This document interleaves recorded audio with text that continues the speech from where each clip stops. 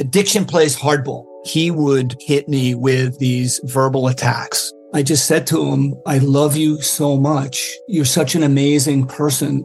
I can't take this ride anymore.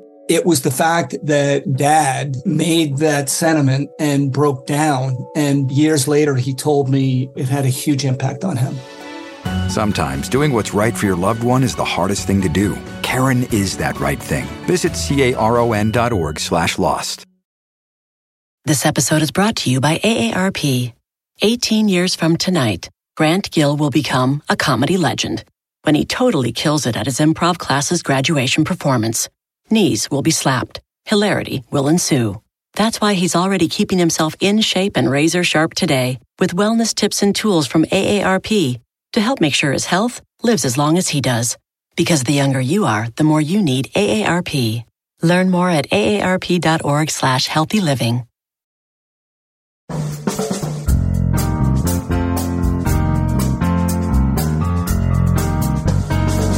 Brett McKay here, and welcome to another edition of the Art of Manliness podcast. What a gift the human self is. It enables you to sense and reflect upon your own existence, examine the past and plan for the future, check certain impulses in order to reach for other aims, and conceptualize how others see you, allowing you to better connect with them. But my guest says the blessing of the self also comes with a curse, one we need to get a handle on if we're to live flourishing lives. His name is Mark Leary. He's a professor emeritus of psychology and neuroscience and the author of The Curse of the Self, Self-Awareness, Egotism, and the Quality of Human Life. Today on the show, Mark unpacks exactly what the self is and its vital benefits before delving into the downsides that also come with having a self. Mark then shares how people can make the most of the advantages of the self while mitigating its disadvantages, including the practice he most recommends for quieting the kinds of self-related thoughts and ego-driven behaviors that can make us miserable. After the show's over, check out our show notes at aom.is/self.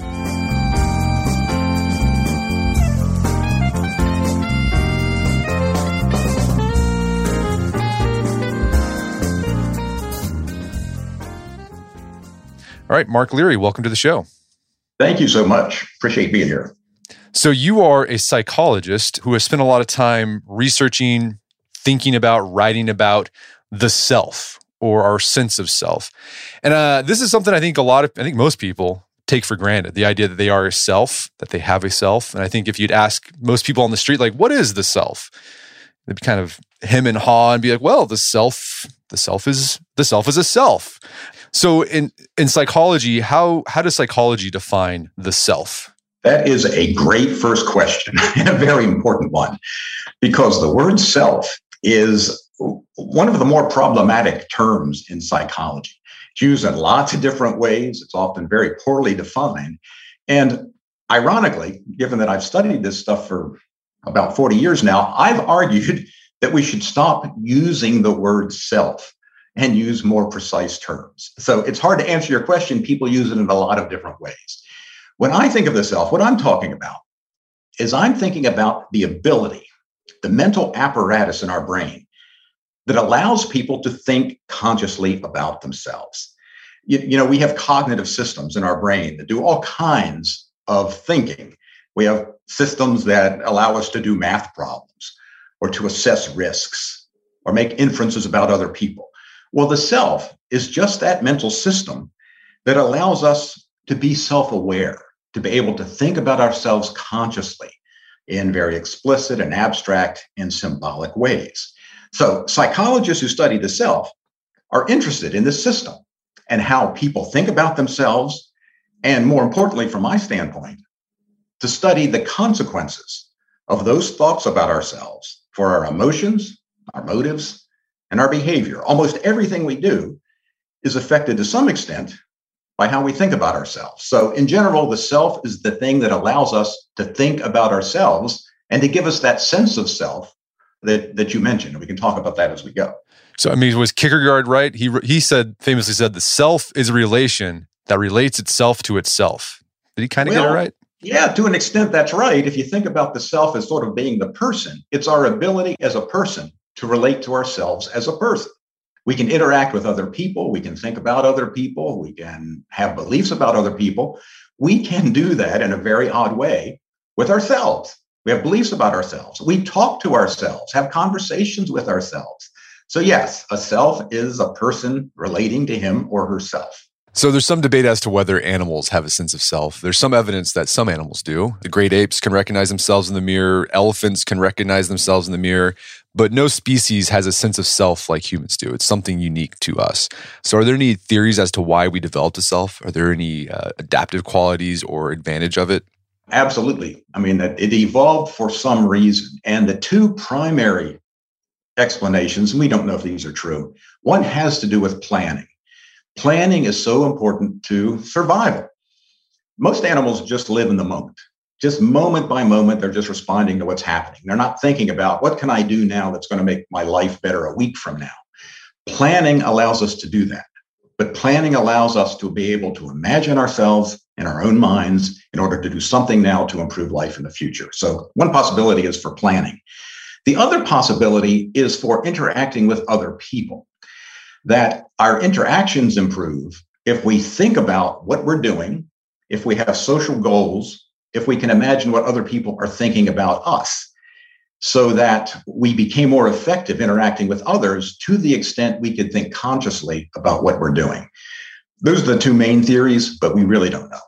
All right. So the benefits of the self, one idea is that in order to plan for the future, you have to have an idea of yourself. And I think what psychologists, they call this the analog eye. Is that what it is? I think that's the analog eye. Yeah. It's sort of the image you have of yourself in your mind as you think about planning for retirement, let's say. You sort of imagine in your head this little image of you. What's that going to be like? You're thinking about it, and you can move that around in your mind, sometimes seeing it like you're watching a little movie. There you are sitting on the beach, sometimes seeing it through your own eyes. You're looking out at the beach in retirement. But you can sort of move this little avatar around in a very hazy, funny kind of way in order to plan for the future. Other times we just imagine there's something we have to do. I have to stop and get the laundry on the way home from work. But all planning for the future requires self-awareness. And if you think about if your life's anything like mine, it's just nothing but a big list of plans. My to-do list is just crazy, and it's all based on my ability to project myself into the future. So that's one of the very important functions of being able to be self-aware. Well, another one too is decision making. So you make these plans, and you have to make a decision, and then self-control as well. In order to make decisions, you have to exercise. Well, I'm going to do this and not that, and that requires a self. Absolutely, yes. Self-control requires a self. Decision making not only requires me to think about the future or what will happen if I make this decision versus if I make that decision, but then I have to pull from a storehouse of information in my brain about myself and what I want to do and what my abilities are and how likely I am to be able to execute certain behaviors. And all of that requires self-awareness.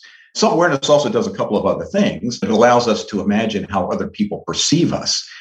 And if you think about how important that is in life, what a mess we would make out of our lives if we couldn't think about how other people are looking at us. I mean, the horrible things we would do and how we would act and how we would look and how we would smell if we couldn't imagine what other people thought. The self is involved in that. The only way I can think about what you think about me is to think about myself and then try to extrapolate somehow. So self-awareness is involved. Self-awareness is involved in introspection. Other animals have emotions and urges and goals, but they don't seem to think about them consciously. You and I can think about, well, why do I want to move to this other town? How do I really feel about this person I'm romantically attached to? Why was I so angry in that meeting yesterday? We introspect on our emotions and motives and intentions. Can't do that without a self. And self-evaluation. So many of our decisions are based on our own view of ourselves and what our capabilities are and what we like and what we don't like. And to the extent we can figure that out, we can make better decisions and move forward with life. So self-evaluation is involved. So really, I think of 5 things that self-awareness does. It allows us to plan, to introspect, to evaluate ourselves, to figure out what other people think about us. And as you said, put all that together, it allows me to, at least within limits, control my own behavior. Because if you think about what self-control is, it's thinking about yourself in the future and thinking about what can I do now? Boy, I'd be happier in the future if I'd lose weight. I need to eat less. So I'm evaluating myself. I'm thinking about the future. And then I'm trying to talk to myself in order to keep myself out of the cookies every night. And all of that requires a self. I think what's really impressive, if you think about human civilization, the things that make human beings different than every other animal, things like we have philosophy, and we have religion, and we have government, and education, and science, and technology, and healthcare. Every bit of that requires self-awareness. So I think the reason humans are so incredibly different in good and bad ways from other animals is that we have this capacity that allows us to plan and evaluate and control ourselves that other animals don't have. So those are the benefits of the self. And you wrote this book called The Curse of the Self, where you focus on, well, there's some benefits, but there's always, everything's a trade-off in life, right? There's always trade-offs. But I want to talk about those trade-offs. Before we do, here's kind of another bigger question that might be hard to answer. Like, where does the self come from? Like, how do we get this self that's able to relate to itself? We have no idea. Because it's all tied up in big questions about consciousness. We are consciously aware of ourselves, but we're also consciously aware of our environments.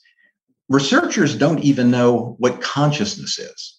How is it that you can take a 5-pound piece of meat, the brain in your head, and have it have personal experiences and emotions and thoughts and visual perceptions and hear things is a very fundamental question. I mean, for me, that's the most important question any science can answer at this moment, to understand the sources of consciousness.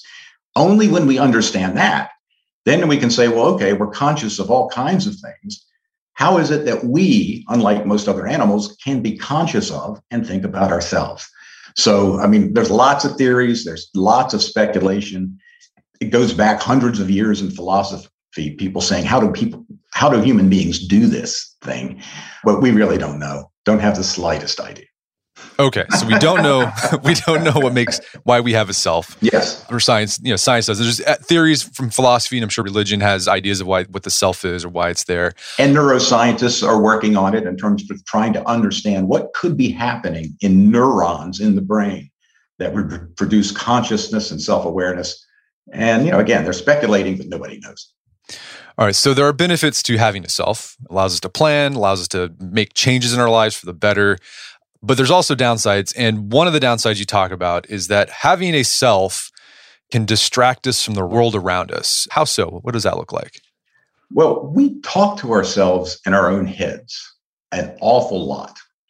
Sometimes that's very beneficial. We have to sit down and plan. We have to figure things out. But research suggests that the majority of the thinking that we do about ourselves is not beneficial. It's not actionable. It's just ruminating about things, worrying about things, just remembering things from the past. Well, that would be okay, except all of that chatter in our heads interferes with our ability to pay attention to the present situation. And we've all had that happen many times. Think about the talks that you've sat in or meetings you've been in, where you realize you've lost track of what's going on because you've been wrapped up in your own thoughts about yourself. Or you're supposed to be picking up the laundry on the way home from work, and you're so wrapped up thinking about the day and worrying about something that's happening on the job it's not until you're pulling into your driveway where you go, dang, I was supposed to pick up the laundry.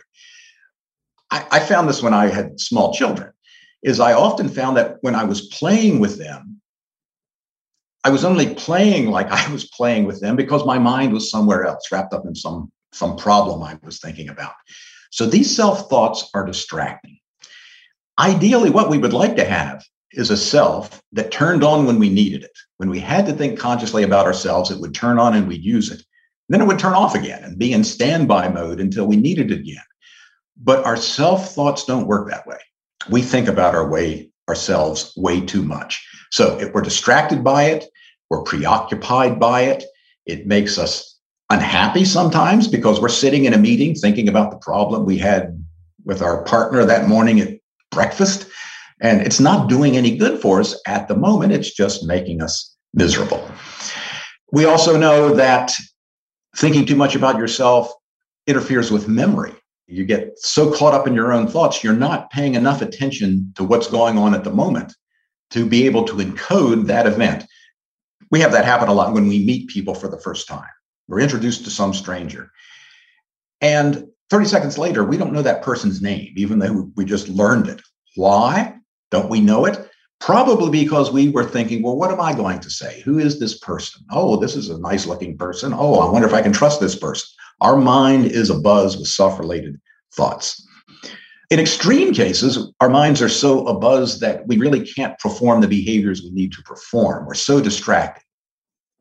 I mean, many of us, we're trying to work on something. We're at the computer, but we're ruminating about a problem, a financial problem, a relationship problem, our kids, whatever. And we're so distracted, we're having trouble devoting our attention to the task we're on. We see that when people choke under pressure, when athletes choke in games. What's really happening? What's really happening is that their self-thoughts are interfering with those automatized behaviors they've learned so well. They can shoot that basketball great. But when they start thinking about their problems or how the game's going, or, oh my God, we're losing the game, those conscious self-thoughts can interfere. Or students experiencing test anxiety. When students have test anxiety, yeah, they're anxious and that's a problem.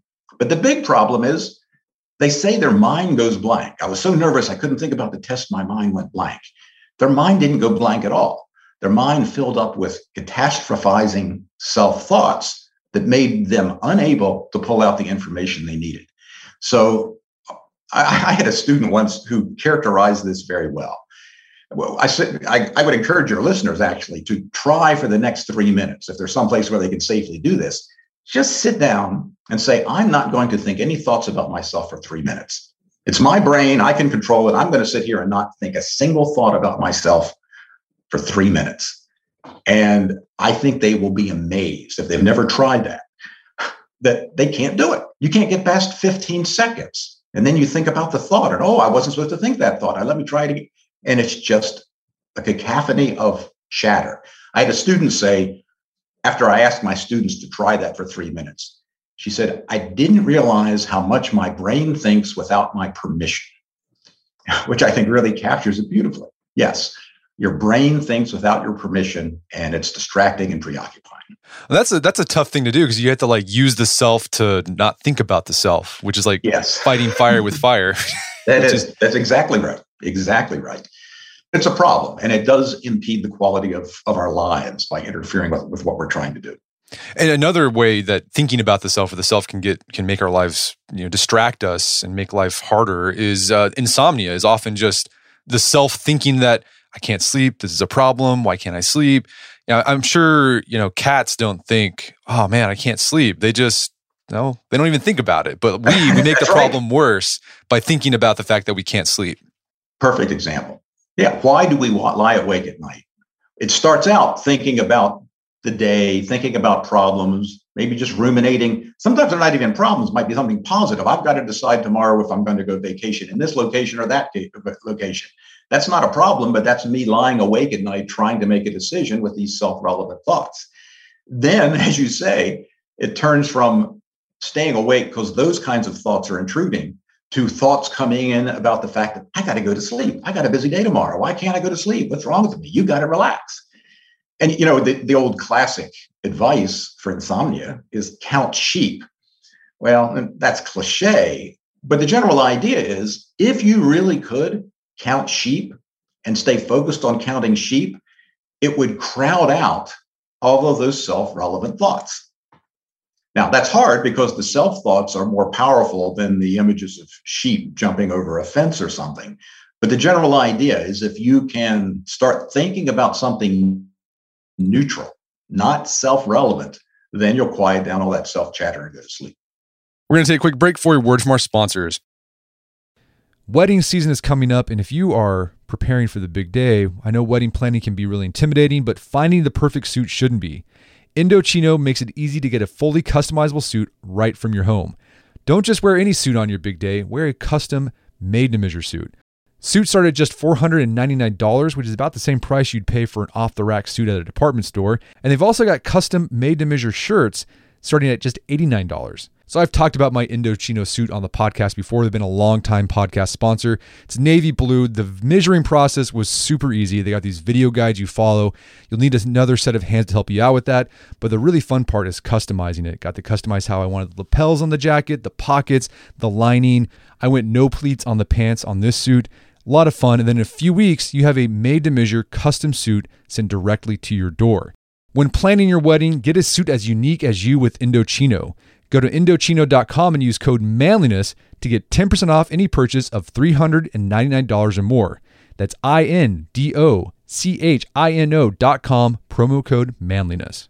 Did you know Fast Growing Trees is the biggest online nursery in the U.S. with more than 10,000 different kinds of plants and over 2 million happy customers in the United States? You can grow lemon, avocado, olive, or fig trees inside your home on top of the wide variety of houseplants available. Fast Growing Trees makes it easy to order online, and your plants are shipped directly to your door in 1 to 2 days. And along with their 30-day Alive and Thrive guarantee, they offer a free plant consultation forever. So I use Fast Growing Trees to order not an indoor tree, but an outdoor tree. There's an oak tree that was in our front yard that died a few years ago due to heat stress. Had to cut it down. There's been a blank spot that I wanted to put another tree there. I wanted a maple tree that turned bright red during the fall. And I went on Fast Growing Trees, found the tree that fit the criteria that I was looking for. Turns bright red. It's a maple tree that turns bright red in the fall. So if you want to try Fast Growing Trees, right now they have some of the best deals online, like up to half off on select plants. And listeners to our show get an additional 15% off their first purchase when they use code manliness at checkout. That's an additional 15% off at fastgrowingtrees.com using code manliness at checkout. Fastgrowingtrees.com, code manliness. Offers valid for a limited time. Terms and conditions may apply. Daylight saving time is starting up again. The goal of this is to give us more daylight from March through November.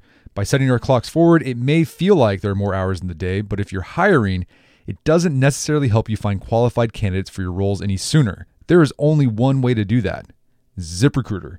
And right now you can try it for free at ZipRecruiter.com/manliness. ZipRecruiter works around the clock to help you find qualified candidates.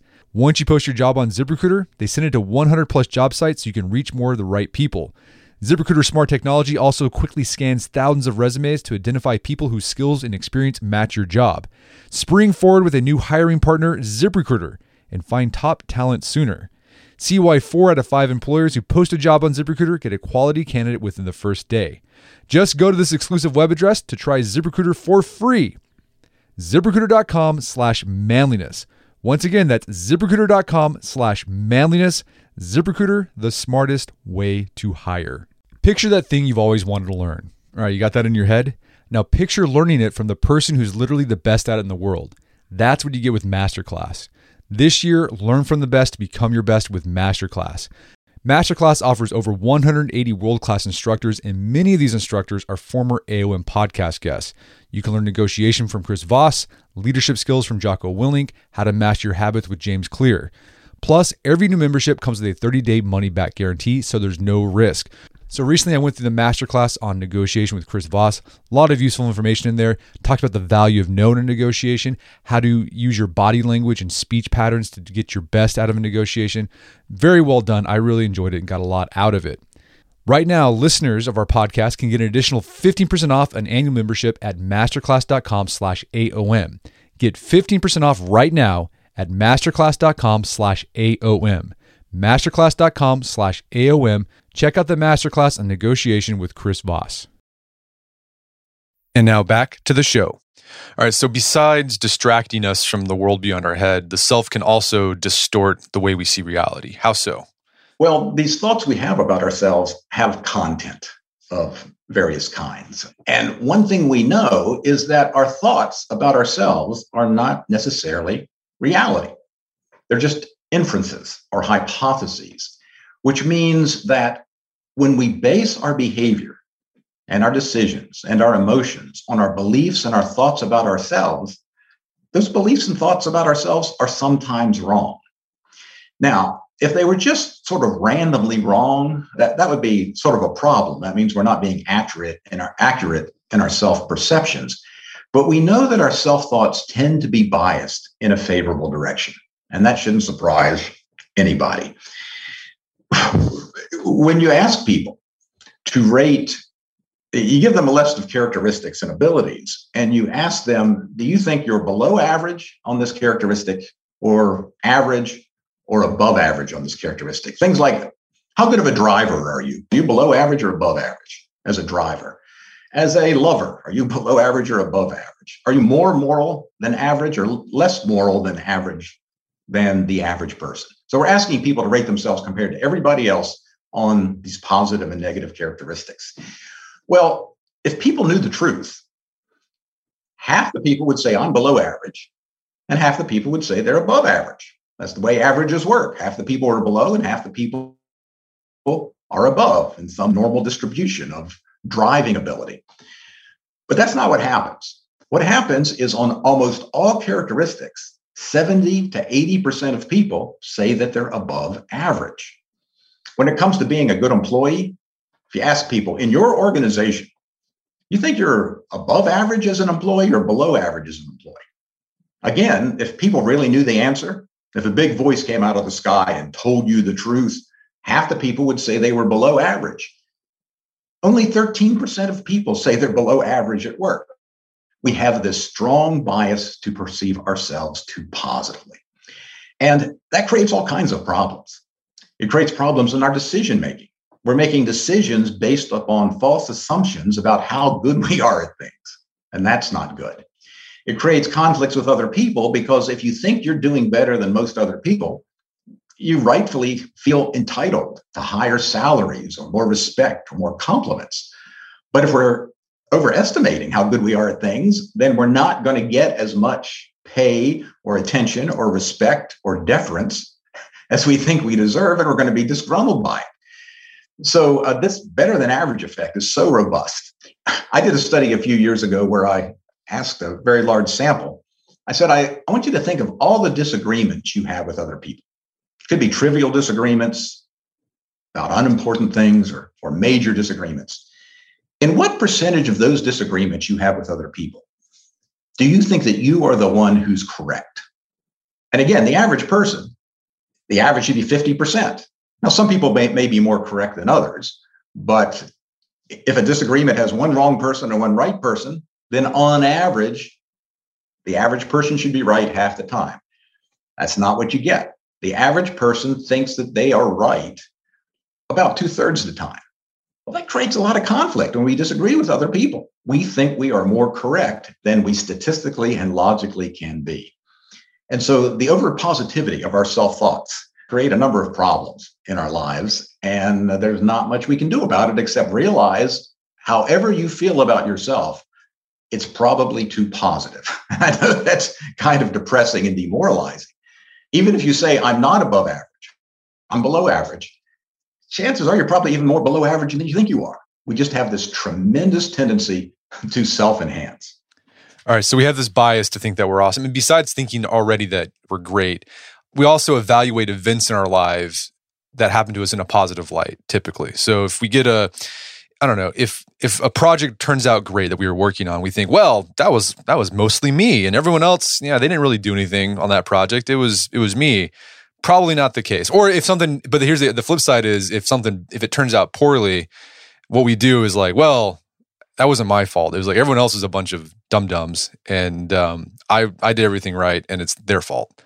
Absolutely. Those are called self-serving attributions. The attributions, the explanations we make for events in our lives are very self-serving.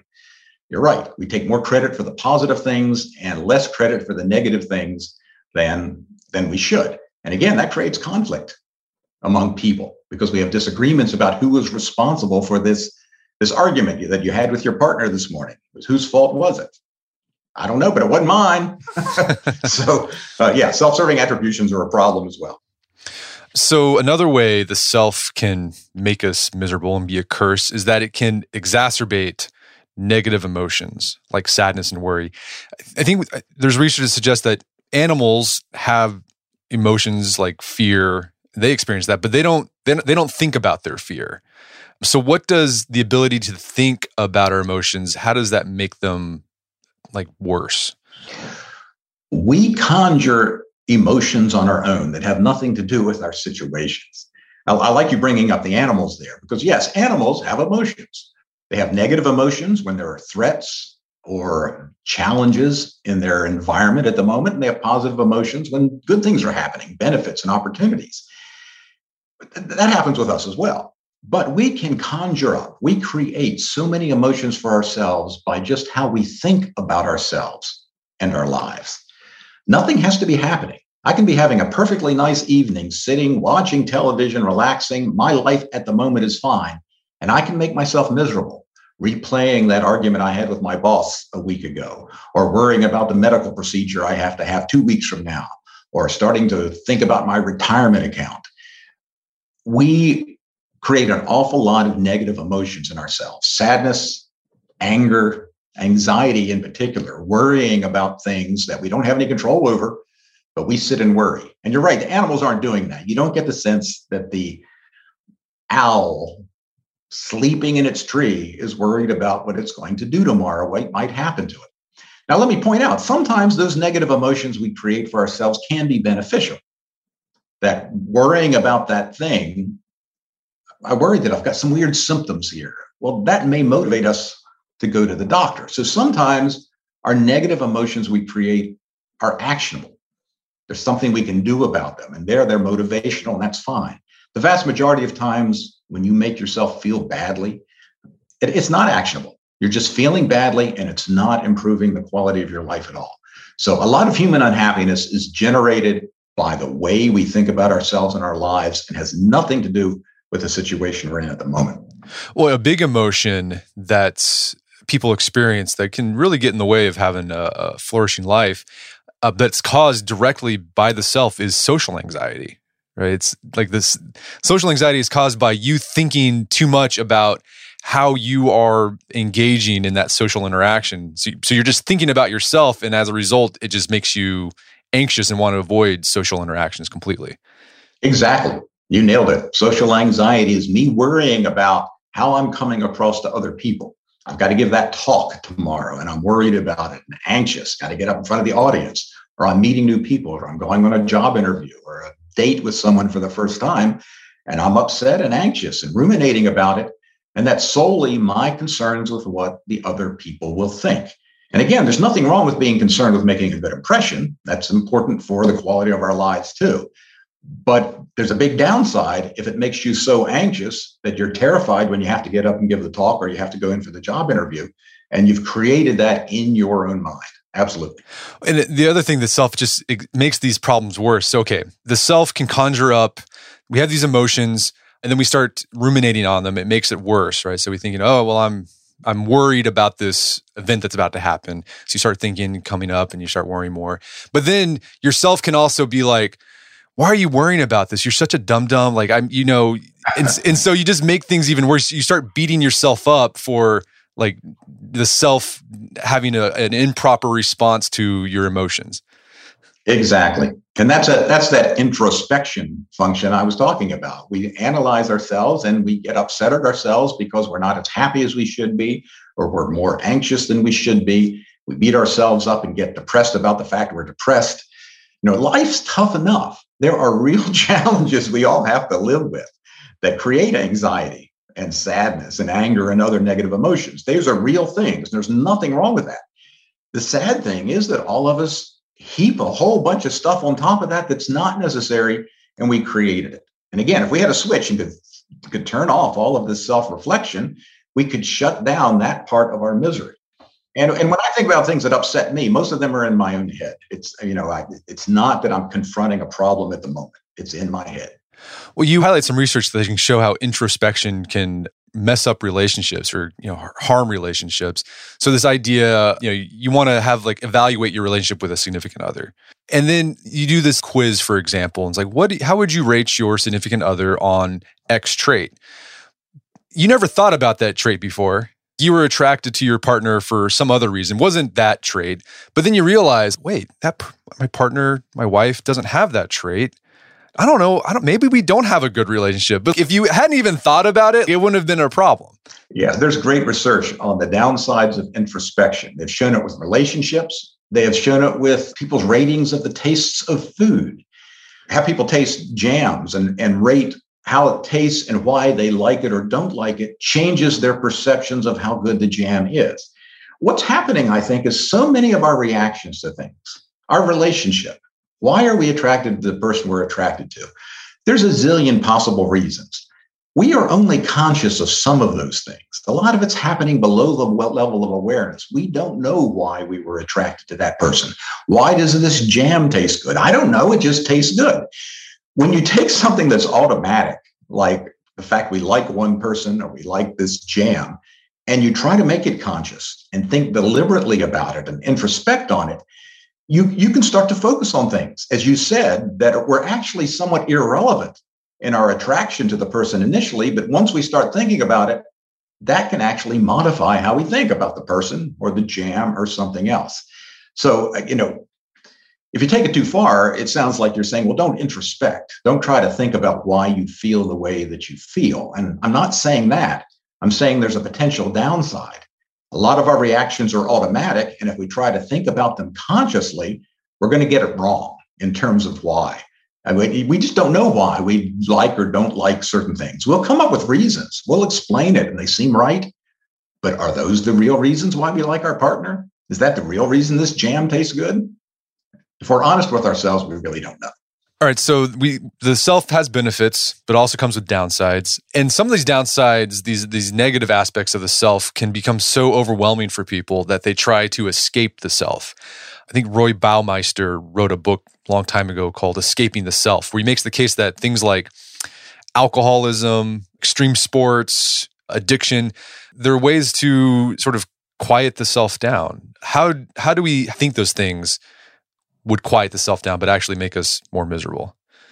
Well, we all do things every day to try to quiet the self chatter down. We don't consciously think about it that way. Usually it's not that we sit down to watch television and say, hey, I need to think less about my problems, so I'm going to lose myself in mindless television.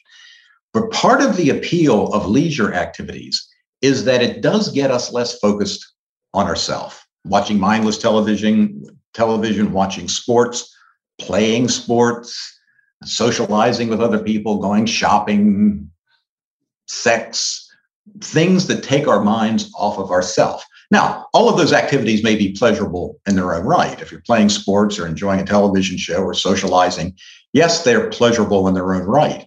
But part of the pleasure comes from the fact that they're taking me away from thinking about my problems.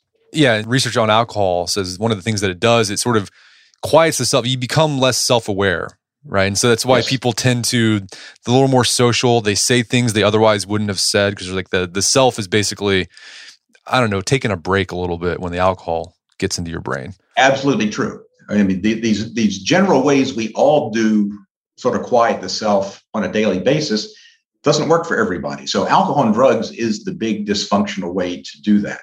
Alcohol does two things. One, it's a central nervous system depressant. So it does relax you. Even if it doesn't change your self-thoughts, it does produce a little bit more relaxation. But there are studies that show that people think less about themselves when they drink. In general, there are exceptions to that. One thing you mentioned in the book too is that religion and philosophy have been aware about this idea of the problems of the self, and they've tried to figure out ways to mitigate the curse of the self. How have they done that? Religion sort of feeds into the self in two ways. One is religion really sort of does two things. Religions differ a lot, but it has two functions. One is to provide answers to the big existential questions. How did all this get here? Who am I? How do I relate to the universe? What happens after I die? And religions, in different ways, provide some guidance, some hints, some answers to those kinds of questions. Well, those questions are all self-generated. All those other animals out there in the woods are not sitting around wondering about how the universe was created or what's going to happen after they die. We do wonder about those things, and the uncertainty and the fear can be problematic for some people. Religion steps in to provide some tentative answers.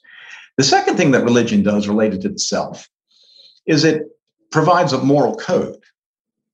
It says, here's the ways that you ought to treat each other. Here are the ways that you ought to behave. If you look at what most of those moral codes say, they involve not hurting other people. They involve not being selfish, not being too self-centered, treating other people the way you would like to be treated. So religious moral codes are ways to try to get people not to behave in an egocentric, selfish, self-centered kind of way. That if people weren't already self-centered, if people weren't selfish, we wouldn't need moral codes, right? Everybody would behave themselves and get along pretty well, and that would work out fine. Now, the world religions approach the problem of the self in different ways. The Western religions, Judaism, Christianity, Islam, their approach to the problems created by the self-centeredness and selfishness, is to provide this moral code and say, here are the rules you really need to follow. You need to become a new kind of person in one way or another, and different religions look at that differently, and behave in this way in order to be a good person.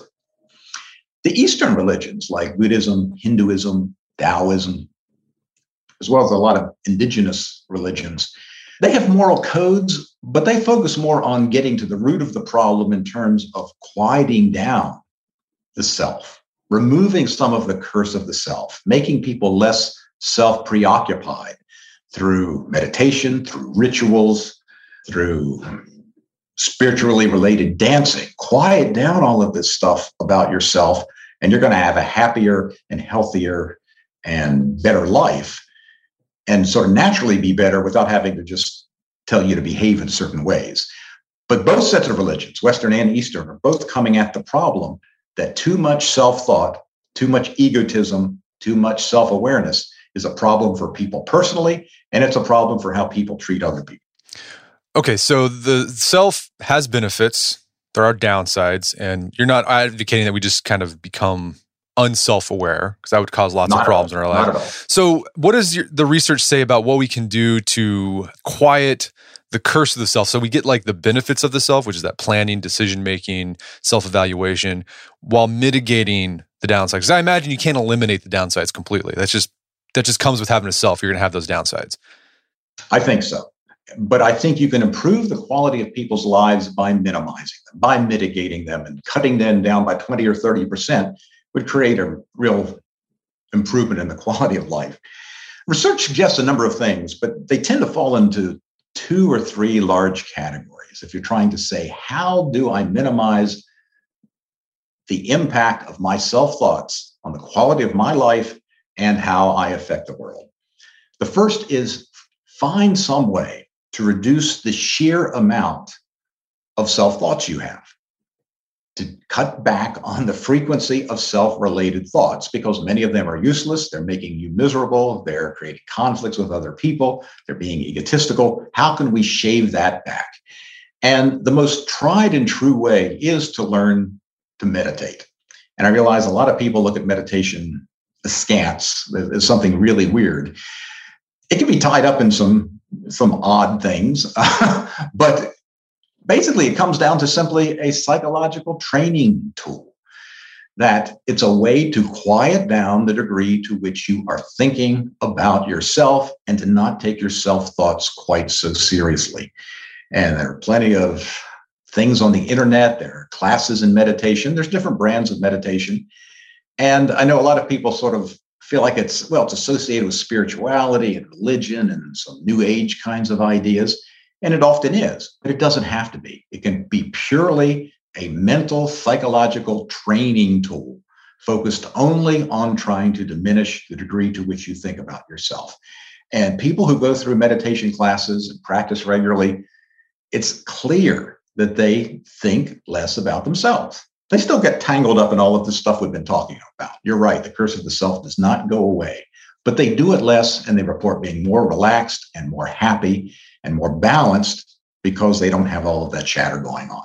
So the first thing is to just try to slow down the pace at which you think about yourself on a daily basis. The second is, when you do think about yourself, don't trust those thoughts quite as much as you probably do. I call this ego skepticism. We know that our thoughts are often biased. We know that our thoughts about ourselves are incomplete. A lot of the things that affect our behavior are below the level of awareness. We don't think about them. We can't think about them. So don't take your thoughts quite so seriously. They are hunches, hints, hypotheses that are often true and they guide your behavior in fruitful directions, but they're often wrong or incomplete. So if you just sort of don't take your own thoughts quite so seriously and use them for guidance, then I think you're less likely to fall into some of these traps we're talking about. You're less likely to be ego defensive. You're less likely to make bad judgments based upon the fact you perceive yourself too positively. And if you can do each of those things a little bit, and I don't want to hold out too much hope you can do them a lot, because we're not designed that way. We were not designed with a brain to live in the environment we've created. That's the irony of all of this. We evolved with a brain that works really, really well if you're a hunter-gatherer living in a tribe of about 30 people. We don't live that way anymore. We've created a civilization and a global economy where we just have to deal with too many people and too many issues and too many choices. I am often amazed we do as well as we do. We have a lot of dysfunction as a species, no question. But the fact that we can live in an environment that's so different from the one that our brain was designed to live in is pretty remarkable. Biologists tell us that our brain is not fundamentally different than it was 50,000 years ago during the Stone Age, but yet it's coping with all of this. So if we just tell ourselves we've got to do certain things to promote our ability to cope with our current lives that we've created, and one of those things is to become a little less self-focused, less egoic, less egotistical, and to lower that curse of the self. Well, Mark, this has been a great conversation. Is there some place people can go to learn more about your work? I guess just really two places. One is the book, The Curse of the Self. I guess it's probably still on Amazon. And my blog at psychologytoday.com. The blog that I have there is called Toward a Less Egoic World. The idea being, if ego and self and identity create all of these problems, what steps can we take to be less egoic and create a less egoic world and lower some of these problems? And I don't know, there's maybe 15 posts on there. I try to keep up with it every month or so. But that's psychologytoday.com. People can Google my name, Leary, or look for Toward a Less Egoic World. And that will, those are written for the average person with the implications. What do we do to minimize the curse of the self? Mark Leary, thanks for your time. It's been a pleasure. Thank you so much for having me. My guest today was Mark Leary. He is the author of the book, The Curse of the Self, Self-Awareness, Egotism, and the Quality of Human Life. It's available on Amazon.com. Also, check out our show notes at aom.is/self, where you can find links to resources where you can delve deeper into this topic.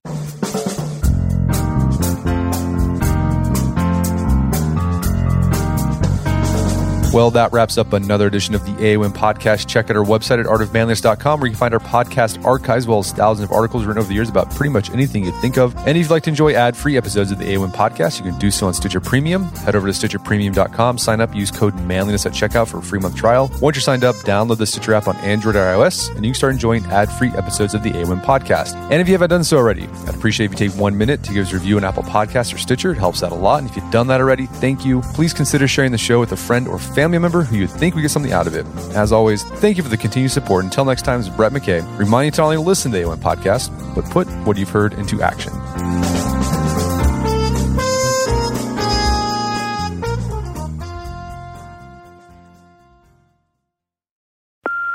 Hey Mom, first things first, thank you.